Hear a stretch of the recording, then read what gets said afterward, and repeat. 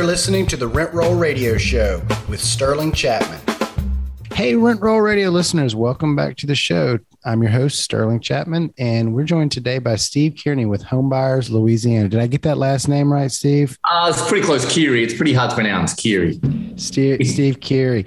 Steve, welcome to the show, and thank you so much for joining us. And first, could you explain to us why you have an Australian accent in South Louisiana? Yeah, so I came here on a vacation 4 years ago, and I never left. So that's why I'm here. You know, we fell in love with New Orleans, just the culture, the people, and then just business-wise and like property-wise. Sure. I saw the opportunities in that. So we moved our whole life here, man. Awesome. So can you take us back to kind of what you were doing before, how you got into real estate and what you're doing today, and just kind of give us the rundown. Yeah. So like many people, really, I'm like a big Robert Kiyosaki fan. I was lucky enough to hear him talk in 2000. So in Australia, in Sydney.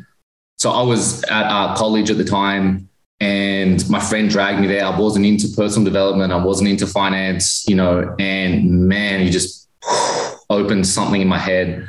And so I was studying marketing and economics at the time at university. I had 2 years left of my degree. So I just kept reading those 2 years, and I decided to not get a job when I graduated. Like Robert Kiyosaki says, you want to be on the B side of the quadrant, start a business. Sure.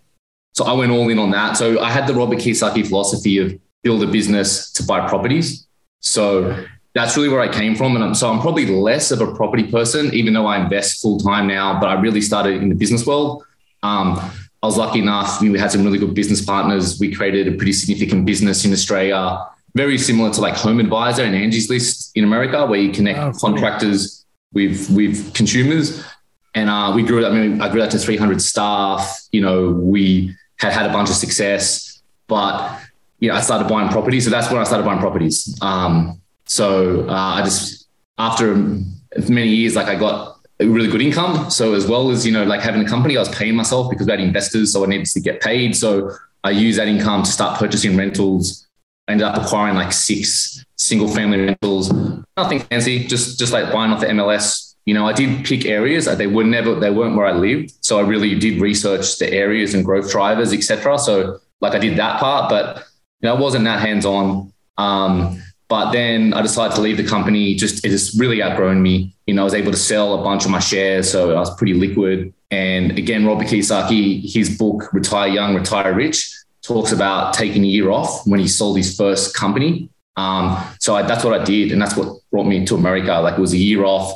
We love America. New Orleans, our favorite city. So we came here for 6 months. So it was a significant holiday, significant vacation. Yes. And that's really when, we wanted to come here. I started to learn about the property market. I started going to meetups. I bought a deal actually off a wholesaler to sort of set up my business over here.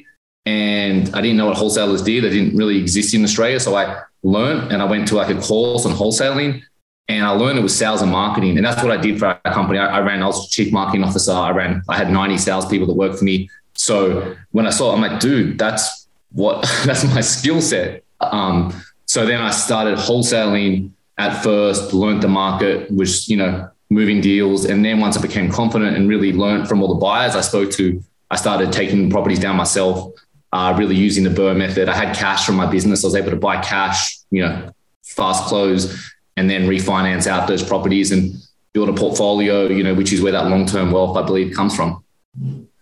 Awesome. No, great story for sure. So what type of houses are you buying? What does your typical deal look like?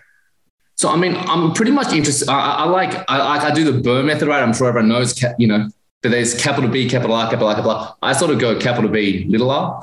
So I like a little rehab. So I will buy anything where I feel I can get all my money back and cash flow. Like if it's going to meet that, that's really my criteria, but with a little rehab, and it's hard to get.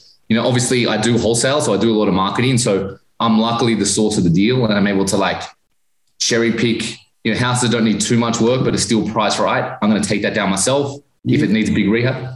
Where all do you wholesale? Are you just in the New Orleans area? Are you in Metairie, Baton Rouge, anything like that?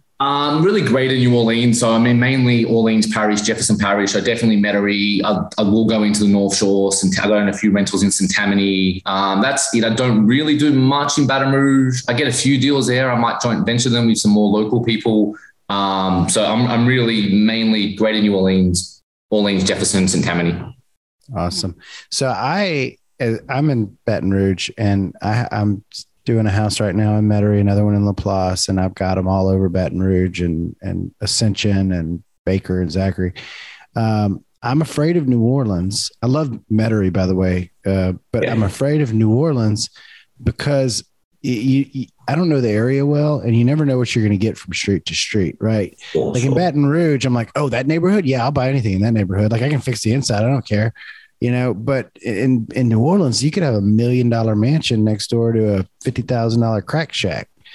And if you're not like super intimate with the geography, you could really get burned. So that's why I've avoided it. I'm sure there's tons of money to be made there. I just don't know how to do it.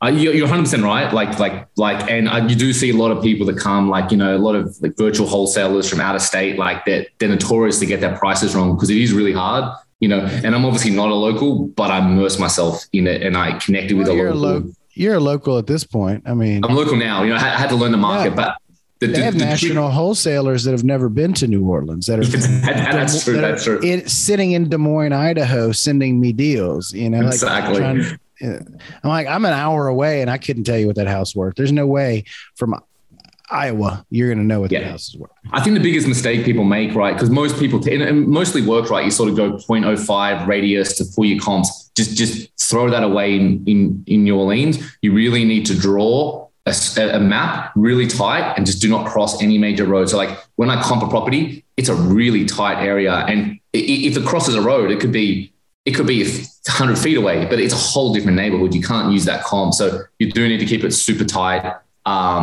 And it does mean it's harder for national people to come in. You don't get the big eye buyers. So it probably creates space for more people like me who are local and intimate and can work the market. So, I mean, I definitely like it. But yeah, and I drive into some sketchy areas sometimes. I'm in an item riding, it can get sketchy. Awesome. So you just started your real estate business when you got here. Is that correct? Or you said you bought a few houses off like the MLS while you were in? Yeah. In Australia. So I started investing maybe like 6 years ago, and I started buying the single families in Australia. So I bought 6 there. So what was Sydney property, Australia property sucks. Like it's super expensive. Where I'm from is very much like San Francisco, really high prices. Sure. And then the rent relative to the yield is terrible. So I convinced my wife to we were going to rent. So we've always rented. And in fact, I literally closed on my first property 6 weeks ago. I'm sitting in it now, but this is the first property that we've lived in as our forever home now. But we always rented where we lived, and I bought rentals in areas that made more sense where the yields were okay. And I looked at the growth drivers. So I did geek out on some spreadsheets. I looked at population change, median income change. I put a lot of census data to narrow down my list. I looked at infrastructure projects in the area, and I'd pick good areas. And they're all 6, all in different areas. Never, to this day, I've never seen the properties. You've never seen a property? Never seen those 6 in Australia. The ones in America I've never seen the properties. They've grown like crazy. The appreciation's been awesome, but I never saw them. And people think I'm crazy about that. I look, friends in real estate are like, how do you know the areas? How do you know where the cafes are? And I actually think that when you're local, it blinds you. I actually think I've seen the properties better than anyone else because I look through numbers. I look through spreadsheets. I really that's how I looked. And then I got local knowledge. I got a property. I connected with property managers who look after the property, and I got them to go look at them. So I'd negotiate if the numbers looked right. I'd send my property manager there, and they would validate the rents would get. They'd validate what they thought the value was, and if they'd have trouble renting it, and they're a third party that they want a property they can rent. You know what I mean? So I trusted them, and then I got a property inspection report, obviously, and that's all I needed. I had a property inspection report. I had everything laid out. I was confident in the value. I was confident I could rent it. the deal made sense. I bought it. Property managers send me reports every 6 months. I get photos of the inside. I get a full inspection report. So like I see it, but I've never been there and touched it. Yeah. So talk to me about cash flow. How do you calculate the cash flow on these properties? Can you walk us through some numbers? This is a conversation I ask a lot when I meet other BRRRR investors, because I BRRRR a bunch of houses. Yeah. And so what I do, and only time will tell how accurate this is. It's hard for me to tell because I keep spending money. But so what I'll do is I'll take a house and I'll look at what the ending debt is going to be like when I'm done with all my refinances. And I go, off the bottom, I take the principal, interest, taxes, and insurance. I estimate 2% for taxes and insurance in South Louisiana. It's about right. Yeah. And then off the top, I take 20%, which I give to, property management, vacancy, and repairs. And then if I can cash flow a couple $100 in between those numbers, then I'm good. What is your cash flow calculation? Because it's all spreadsheet pro formas. Unless you've had the property 10 years and you can look at real data, but I'm growing at a rate where I bought half of them last year. And there was some deferred maintenance. I don't really know how it's going to shake out. I'm looking very much like you. I'm slightly less. I'm putting aside, I think, about 15% on maintenance and capex, but I'm also allowing 10% for property management. I deal with a property manager, so I allow those costs. How much do you need to cash flow on each property after doing that? I'll be honest with you, if I can get all my money back and I'm cash flowing $100 a month, I'm happy. Like I don't mind. So for me, I really get excited by watching amortization and everything. Like I get for me, I view the property as a financial instrument. Like the fact that I'm putting that debt on it, it's 30-year fixed. Like, oh my God.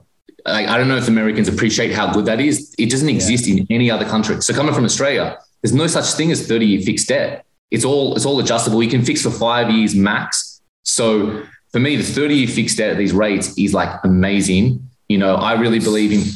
So how are you getting your financing?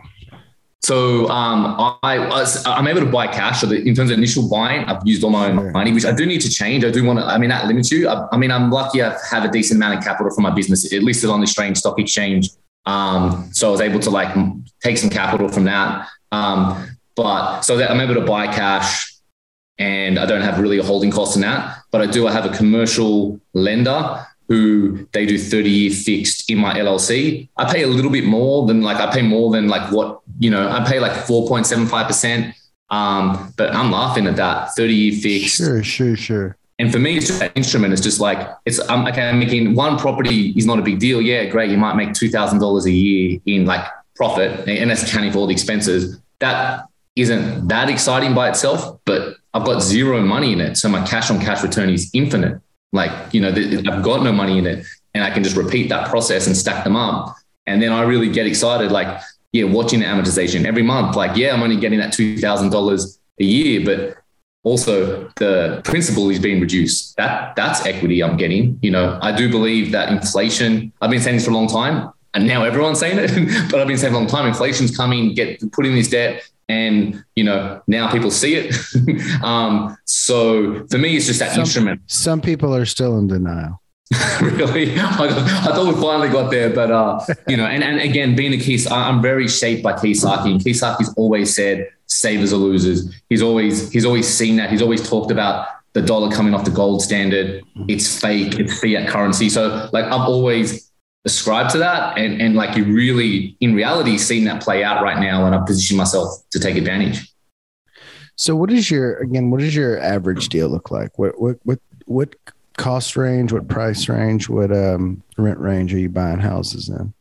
Yeah, so it definitely varies, but I do seem to like the slightly less valuable properties. flipper, you want those beautiful areas, and that makes sense for a flipper. I tend to find I like areas on the fringe a little bit. Like I own a bunch of properties in Marrero on the west bank of Jefferson Parish here. I own a bunch in New Orleans East, which a lot of people are scared of New Orleans East. And, there are some scary areas, but when you buy I buy single families there in nice areas, Slidell, etc. So I tend to like where the ARV's about 170, maybe 150 to 200. Like I find that those tend to cash flow when you start getting the more expensive properties. Like I have one I've got in mid-city here in New Orleans. It's a double. It's probably the most equity I've got. Like I got a good deal and the equity is strong in there, but the rents relative to that, it's actually slightly negative cash flow. I still bought it because in my portfolio, it averages out and there was equity in this good property, but it's not, I'm more excited by just stacking up those ones where they're cash flow positive. And I also feel that when you're in that price range, like when you're a bit lower, you're more safe against shocks. That top of the market, when things go down and that'll happen, that's really where you hurt. But if you're at or a little bit below the median house price, like you're generally safe because people come down. There's always renters, there's demand. So that's sort of my sweet spot. But I will buy anywhere that I can get my money back. And you ask me rents, the rents are normally, 1,200, 1,400, something around there. Cool. So what's next for you in your business? Great question. More of the same for now. I'm just trying to stack the properties. My goal is to have 100 cash flowing properties. I'm at like 25 now. So I want to get to 100 there. I do need to grow my business. So I'm here on what they call a business investment visa. So I need to have a business and employ people. So, I need to have 5 employees and so I need to maintain a business like that. So my goal is to have the business running, build the properties, but I'm not so aggressive these days. I've taken a lot of risks. I had the big company and, that's really risky and there's a lot of reward and I'm lucky I was able to cash out some reward. So I'm sort of I'm not as aggressive as I once was. And I'm pretty happy to see that 5 staff, just stack some properties, really balance, just get the cash flow and balance, work versus enjoying life. Awesome. So how many properties would you say you wholesale versus keep? It really depends. It depends on the season, right? So I can't buy them all the time. when I first started, I wholesaled all of them for a while, and then I learned the market. Then I kept the majority of them. Now I just bought this. I told you I bought my forever home. It's a pretty substantial house. I put a lot of cash into it. So I'm actually sending out more deals right now because I'm just a little bit building it back up. Yeah, I'm a little bit less aggressive, and I am trying to build some contingencies. I think the risks in the market are definitely higher than they've been previously. So I'm still buying, but I'm just trying to have more reserves and just be a little bit safer. So at the moment, I'm wholesaling more. No, I'm with you. I'm selling those houses and people are like, why are you selling houses? I was like, because I need money. Yeah.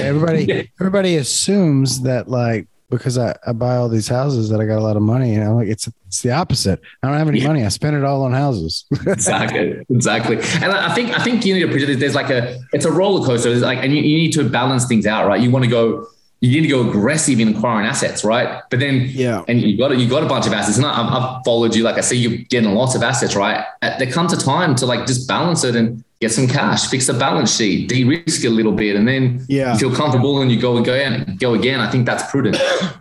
Yeah, no, for sure. And I mean, another thing to your point of where the properties are going to cash flow the best. I like those 150 to 200 properties. I've got a couple of 225, 250 ones I'm holding, but I'm definitely selling anything over 250. Yeah. And because it's just hard to cash flow and I don't want all that equity trapped out there, not maximizing it. I bought a few houses that I anticipated being worth 250 and turns out they're worth 350. So it's do I leave that, do I leave all that equity in there or do I cash out refinance and cash flow negative? No, I'll just capture that equity and redeploy it somewhere else where it can maximize its ROI. For sure. And I think the answer to the question too depends on the portfolio, right? You need to, there's there's no hard and fast answer to should I sell? Should I do a cash out? You need to look at your portfolio and just do what feels right. I'll say this. I go into these properties with a low cost basis and I could hold them. You know what I mean? That was always my deal. Cause for the first few years I never sold anything. And I was always like very anti-flipping because I'm like, yeah, you can make a lot of money doing it, but you can also get in trouble doing it because, you're buying a $400,000 house that you want to sell for $7 million. Well, I mean, that'd be great. But if the market tanks, you could end up with a house that you owe a bunch of money on that can't cash flow because it rents for $2,000 a month. And so where I've gotten to where I'm more willing to flip houses now than I was earlier in my investing career, I still have that safety net. Like I still go into it with decent debt and I still have like a total all in of like under 200, you know what I mean? So like I could still cash flow or at bare minimum break even if I had to hurl, if we had some like apocalyptic market tank tomorrow that lasted 3 years, I could survive it and hold everything I have. And I want to stay true to my kind of criteria to where I'm not ever getting out of my lane with those higher end flips. So I'll sell houses, but I'm gonna keep my cost base low. And if I need to hold them, it won't be an issue. Exactly. And again, it's your portfolio. You got the portfolio to back it up. So that makes sense. You'd flip in. I just think you need to recognize the difference between long-term wealth and making cash, right? So flipping and wholesaling to me is the same thing. Like it's the same sort of income. When I wholesale a property, I make some money up front. That's great. When you flip a property, it's obviously you're going to make a bit more money, but you're going to put more effort and risk into it. Like that's great. You get a flux of cash, but you need to keep doing that to keep that cash coming in, so there's nothing wrong with that. And you probably need to do a bit of that, but you also need that long-term wealth. And that's where those, $2,000 a month on that BRRRR deal that you got no money. And it's like, that's not going to make you rich that year. But over time, you just keep doing that. That's where the wealth comes in, So, I think there's a balance between doing both. And that's sort of what I try to do. And, I'll wholesale some, I'll keep some. And just depending where I'm at, I might keep them all, or I might be wholesaling them all for a period of time and just keeping that balance happening. Awesome. So I want to hop over to our radio round real quick to help our listeners get to know you a little bit better. So it's just 3 quick questions. The first one is, what's your favorite book? Yeah, I'm going to say Retire Young, Retire Rich by Robert Kiyosaki. I know everyone says it's Robert Kiyosaki. Everybody says Rich Dad, Poor Dad. So I'll take a different Kiyosaki book. Because I would like to belabor that point though, right? Because I think Robert Kiyosaki's influenced everyone. I met him here in New Orleans actually. And after I saw him in 2000, I saw him again and I'm like, I wanted to go speak to him and tell him the impact he had on my life, how I'd never had a job. And I did. But there was a massive line and I realized, I thought I had this cool story and I realized everyone had the same story. And I'm like, that's amazing. Like what an amazing guy he is. But there's a lot more to it than Rich Dad Poor Dad. Like I've read every book. I've literally read he's done a lot of books. I've read every single book. I listened to his radio. Like it goes a lot further than just Rich Dad Poor Dad. Like I bet everyone's read it. I bet everyone loves it. They've probably read Cash Flow Quadrant. My thing is keep going, read them all, listen to the podcasts. There's just so much value there. Awesome. No, definitely. And if you run into him again, tell him that I'm trying to get him on the Rent Roll Radio show. Deal. The next question is, what's your favorite quote? I love Robert Kiyosaki's quote, which is, to be successful, you need to be incompetent and lazy. Nice. and to let that land a little bit, it's obviously very grating and that doesn't seem to make sense because that isn't that the opposite. And just to explain that quote, because I like the quote because you need to think about it to actually understand what he's saying, right? And really his point was, you don't want to be the smartest person. If you're the person that's the smartest, you have to do everything. You can't grow. As a business person, you have the smart people around you. You direct, listen, hear, and that's actually how you do a lot more. And being lazy is that same thing of outsourcing, replacing yourself. You want to hire people. So that's my favorite quote because it's just so jarring and so powerful. It's the opposite of everyone thinks. Awesome. And what's your favorite thing to do outside of work? obviously spent time with my family, my wife and kids, and the Saints, man. I'm a big Saints fan. Half the reason I moved here. Well, cool. How can our listeners get in touch with you, find out more about you, connect with you? Probably best to maybe through LinkedIn. Hit me up through LinkedIn, Stephen Keary. You can hit me up on Facebook. If you're in New Orleans, we run a meetup here actually on the West Bank the second Thursday of every month. The West Bank Real Estate Investors, look that up on Facebook. We go there and catch up and we drink and network as well as having speakers. Awesome. Well, thank you so much for joining us today. I really appreciated a chance to get to know you. I'll definitely come check out your meetup if I can make it out to the West Bank. And if you're ever in the Baton Rouge area, feel free to come by the Red Stick RIA. That's on my agenda. I'm definitely going to come down. I've definitely been watching you guys, so I'm definitely going to come down. And I'm really glad to meet you. I've followed you on Facebook, so I wanted to connect with you as well as your listeners. But great to chat more. Awesome. Thanks. Looking forward to keeping up with you on your journey. Awesome. Cheers. Thanks for tuning in to the Rent Roll Radio Show, brought to you by Crestworth Capital. We hope you enjoyed the show, and if you did, please hit the subscribe button and leave us a rating and review. You can also visit us at crestworthcapital.com or rentrollradio.com, or follow us on Facebook at Rent Roll Radio or at Crestworth Capital. If you would like to reach us, feel free to shoot us an email at info@rentrollradio.com or sterling@crestworthcapital.com. We hope you come back next week to join us on some more of our journey. Until then, happy investing.